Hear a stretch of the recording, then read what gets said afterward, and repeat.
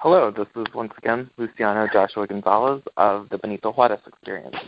In this episode, we are going to have a discussion that involves speculation and what sounds like conspiracy theory in relating to events that occur in Latin America when it comes to the Catholic Church and the governments of Central America. We are going to talk about the coup briefly.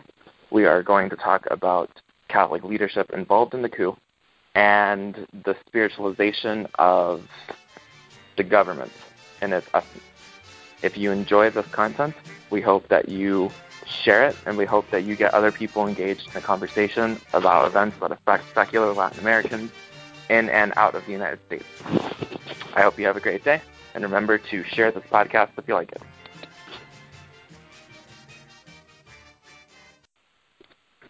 Another thing that I want to mention is that we talked in our previous episode about the religious left, and I've written more than a few articles about the Johnson Amendment. Some of them are very small. I'll be putting the link to my main article in the description to this, so that way people can read more about my opinion on this. But the idea that it's only Republicans who are going to get funding from this is not true. We talked in the previous episode about the religious left. There are some pastors who would undoubtedly donate and financially support the Democrats and progressives. And it's important that we not perpetuate a kind of stereotype about the state of churches. There are plenty of Christian progressive organizations, and not just Christian progressive organizations, because this doesn't just affect churches. This affects any place of worship which is considered a tax-exempt area.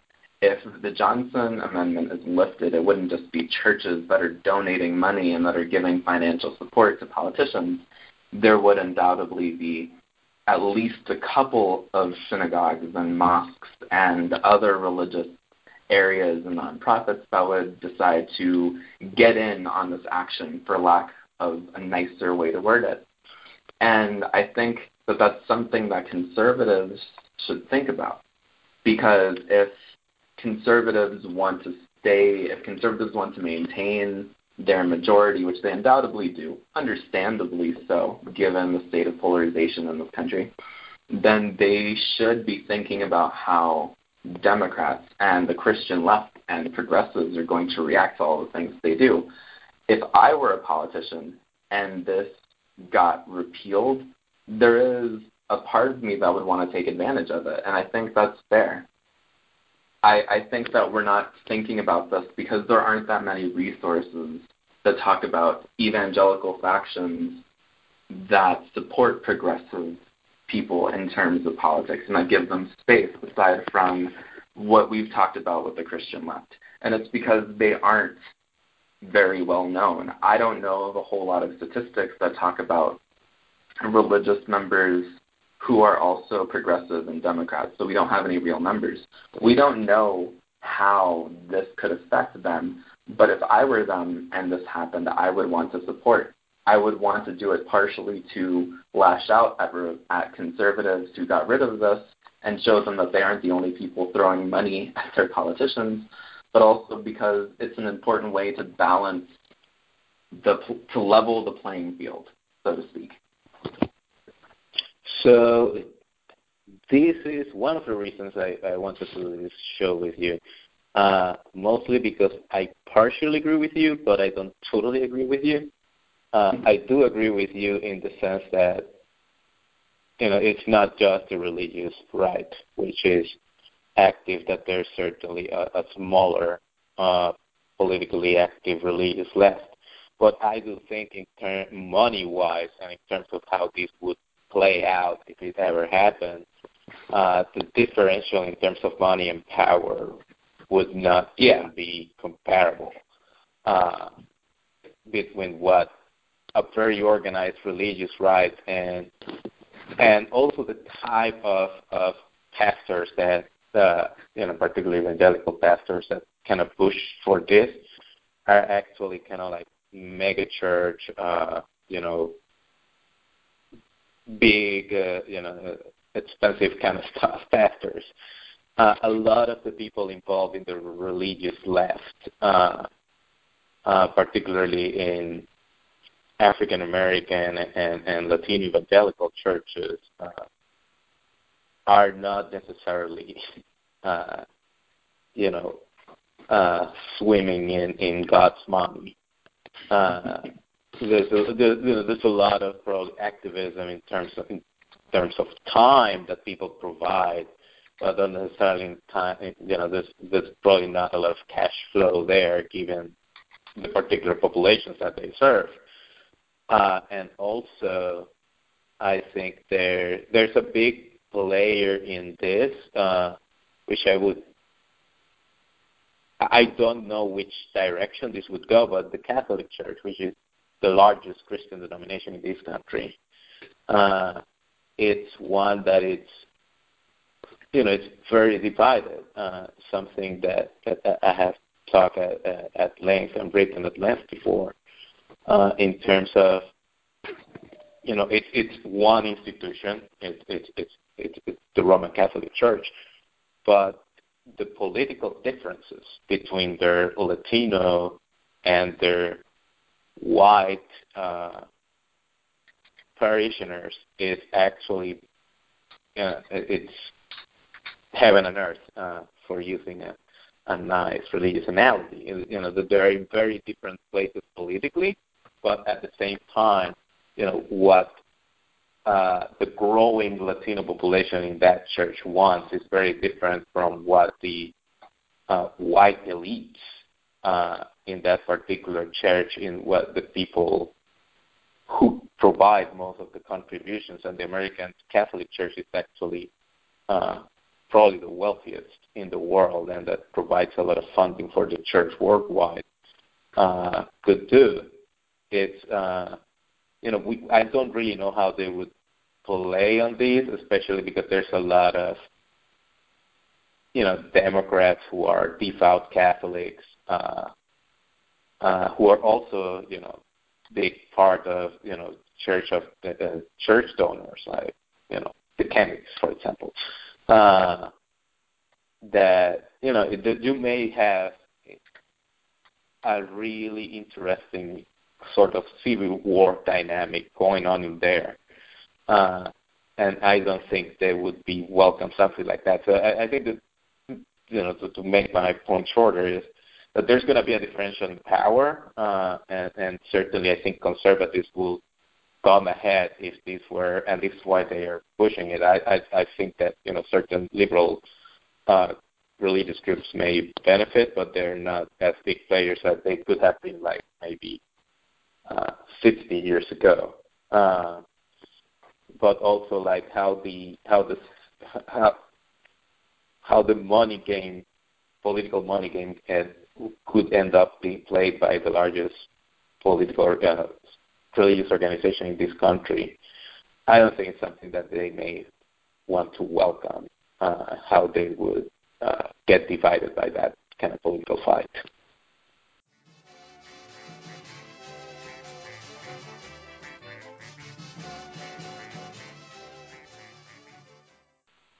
One of the interesting aspects of this that is extremely difficult to talk about without being largely speculation, and it's something that you mentioned, is the Roman Catholic Church. The Roman Catholic Church is very divided, as you've mentioned, but one of the things that people don't seem to have considered in this, given that the Catholic Church is objectively the largest faction of Christians in the United States, is that the Vatican is a thing that exists. And the reason why I mention that is that this is a way, a very minor way, for a different government to talk about and very slightly influence how we talk about politics and how we think about politics. Because the Vatican is sort of its own country, and it's its own governing body. And obviously individual Catholic churches have not tremendous freedom, but they have a large amount of individual freedom, especially in the United States. they aren't close to the Holy See, but still, this is an interconnected group of individuals, and they're one of the only churches like this in the entire world among Christians that has a governing body in a different country or is arguably considered a multinational entity. So it's interesting to me to talk about that and to think about it. Unfortunately, we have no real way of knowing anything about that, so I'm not going to talk about it at length, but it is something that I want anyone who listens to this conversation to think about. I have to wonder what Catholic authorities would be thinking themselves if they heard that now, like not now obviously, but theoretically in the future where the Johnson Amendment is repealed, that churches can be used to give financial incentives to political candidates. I have no doubt that they would at least think about how that's going to affect how Catholic churches in the United States operate. Yeah, no, I think that's very interesting, and right now, something that I mentioned at the beginning, that anecdote in which that thinly veiled swipe at John Kerry in 2004 in that particular church. John Kerry was a Catholic. He could have been the second Catholic president of the United States. Another JFK from Massachusetts, coincidentally. And there's major Catholic politicians in the Democratic Party. You have you have the Kennedys, who are like a Catholic dynasty. You have oh my gosh, I forgot his name, the senator from Pennsylvania, Casey, as examples of Catholic politicians that, and especially Casey, tries to balance that his life as a Catholic and also being a progressive, and try to straddling that pro-life minefield within the Democratic Party and the Catholic Church. You have Joe Biden, who was vice president for 8 years and in the Senate forever. So there are major figures and major important figures in the Democratic Party who are certainly very favorable to the church in most things, with the exception of abortion. And whether could the church become a player in trying to get rid of those few unfaithful Catholics who happen to be pro-choice, or at least Democrats hanging out with pro-choicers, in favor of evangelicals, even if they don't agree on much of anything. And how much abortion plays into all of these, because another issue of the Catholic Church is, or at least I growing up in Catholic schools, it's this whole the culture of life is not just about abortion; it's also about the death penalty, and it's one of the probably the biggest organization against the death penalty, which is something that their evangelical cohorts in the right actually love very much.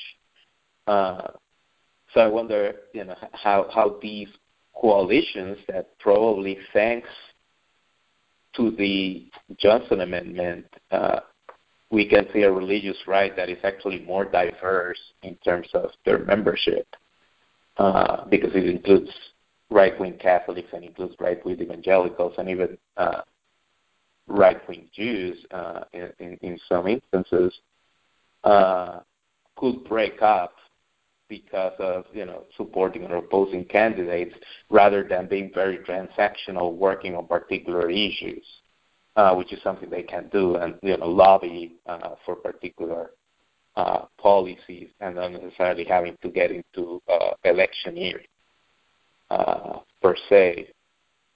So we can actually sort of guess what it would be like if the Catholic Church tried to get more interested in politics and specific politicians in the United States by looking at a, let's call it, case study that happened in Honduras. In Honduras in 2009, there was the coup.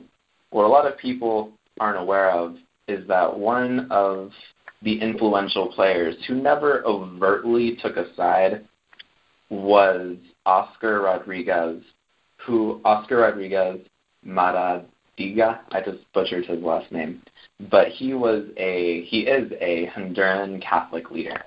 And his whole thing was about abortion. He made statements in 2007 talking about how any politician who supported abortion could not be considered Catholic. It was a really, really big deal in 2007 if you were Catholic. And in 2009, the president refused to ban an abortion measure. He refused to, there was an anti-abortion measure, and he vetoed it. And this happened a couple of weeks before the coup. A lot of what follows is speculation, but it's speculation that Hondurans have talked and written about. It's said that because Oscar Rodriguez refused to side against the coup and support the president who he was once friends with, he was rewarded with an anti-abortion measure in 2012 in the Supreme Court. That is, of course, speculation, and it absolutely shouldn't be taken as gospel, but it is an interesting thing to consider if we start thinking about how the Catholic Church could play into politics. Of course, the idea that such a dramatic situation could happen in the United States, even with our current president, is virtually unthinkable for most people, but it still shows the role that religion can play in politics, because this person was an extremely influential Catholic leader. Honduras is over 50% Catholic, with a surprisingly large percentage of evangelicals, a few Muslims, a few atheists, and then some others. There actually are atheist groups in Honduras. They're surprisingly well organized. I like them. You can read about them. But it's good to know that we can look to other countries and we can see that at least specific Catholic priests are interested in politics. This doesn't mean we should think that the Catholic Church itself has any interest in foreign politics. As far as we can tell, it doesn't. But if we are knowledgeable of the world, we can find situations that reflect a variety of situations. And that's really neat to me.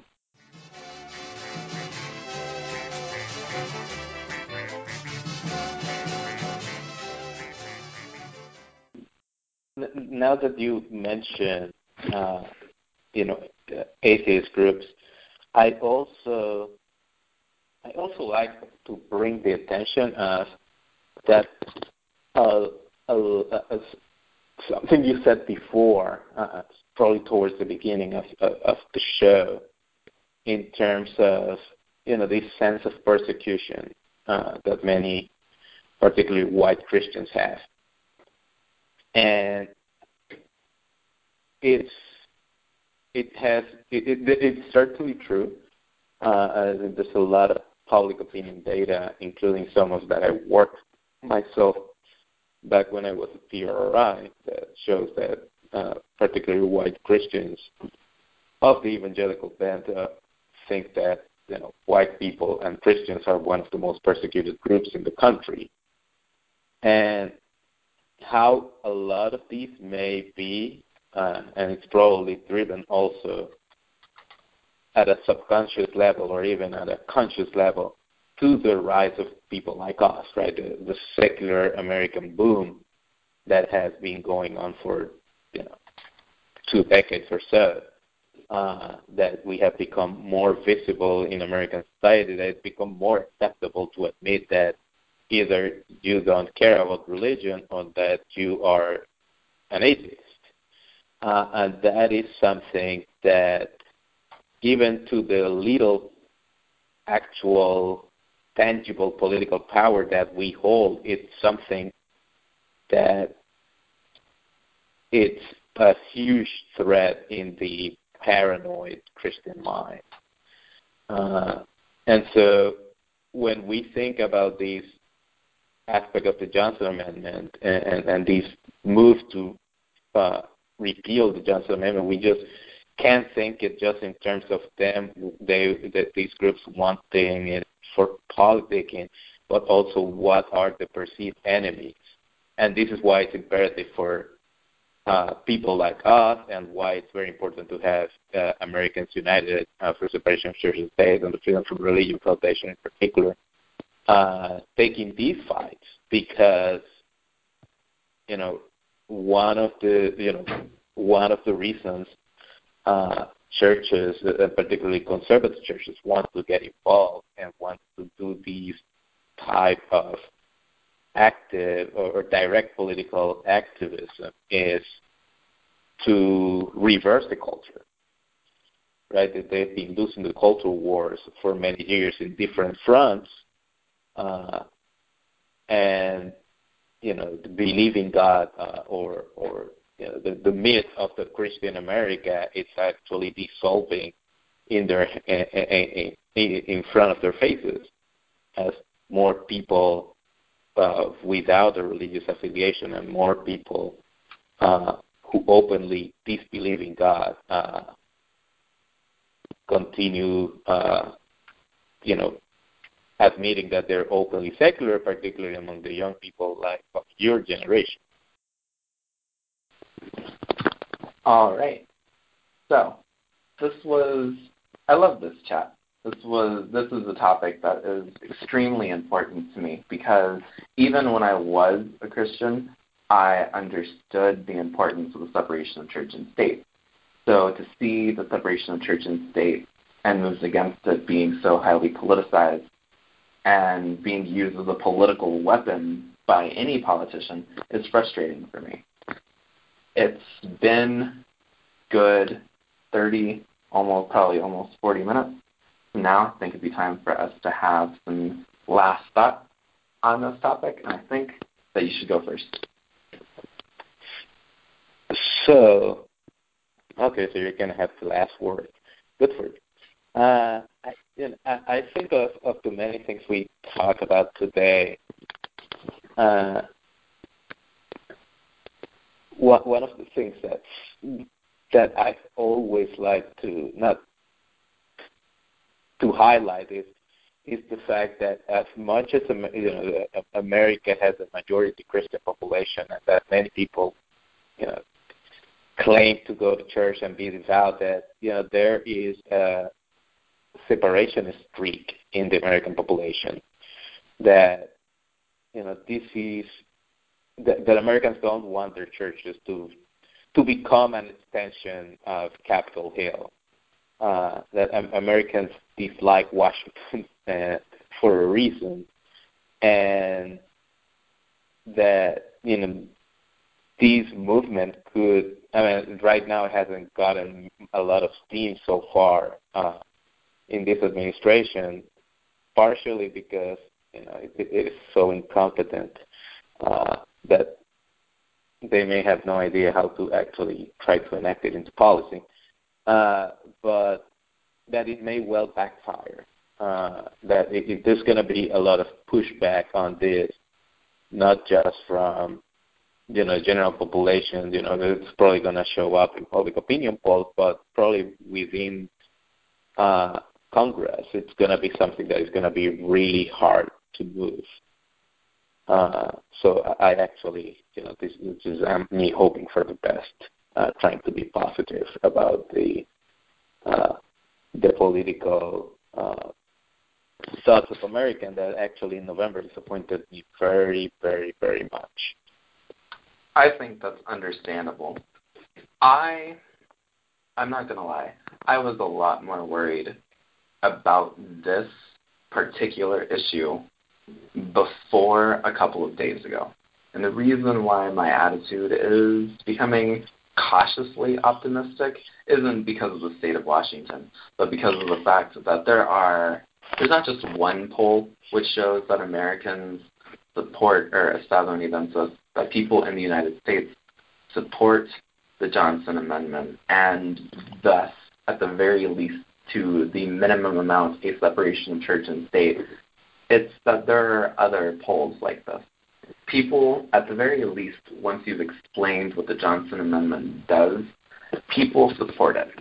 And that's not going to stop Washington from thinking that this is what people in the United States want, and it's not going to stop politicians from thinking that by backing a repeal of the Johnson Amendment, they're going to trick people into thinking that they're doing real work which directly affects people's lives and makes it better, or somehow encourages people to vote for them. But it does make me a little bit less worried, especially because the Johnson Amendment isn't the Supreme Court. If the Johnson Amendment gets repealed and we get a new government, theoretically, we could put another Johnson Amendment back in, which is not a good attitude. I'm not optimistic. I don't think the Johnson Amendment would happen again if it got repealed, ever. But I know that it's at least theoretically possible. This isn't a decision with permanent, life-changing ramifications, but it's still important because people value their churches, and people don't want them to be partisan playing things. And it's rare for me to agree with believers, but that's something that I can agree with. I think that their sacred spaces should remain sacred, and I'm glad that they think so too. This is the Benito Juarez Experience with Luciano Gonzalez and Julian Navarro Rivera. And for now, we're going to say good night. If you have any comments, if you have any questions, let us know. Good night, everyone. If you enjoy our podcast, feel free to like it, share it, and like our page on Facebook. We enjoy your support, and we appreciate that we're able to create content for you that informs you, entertains you, and hopefully makes you want to share it with other people. Thank you very much.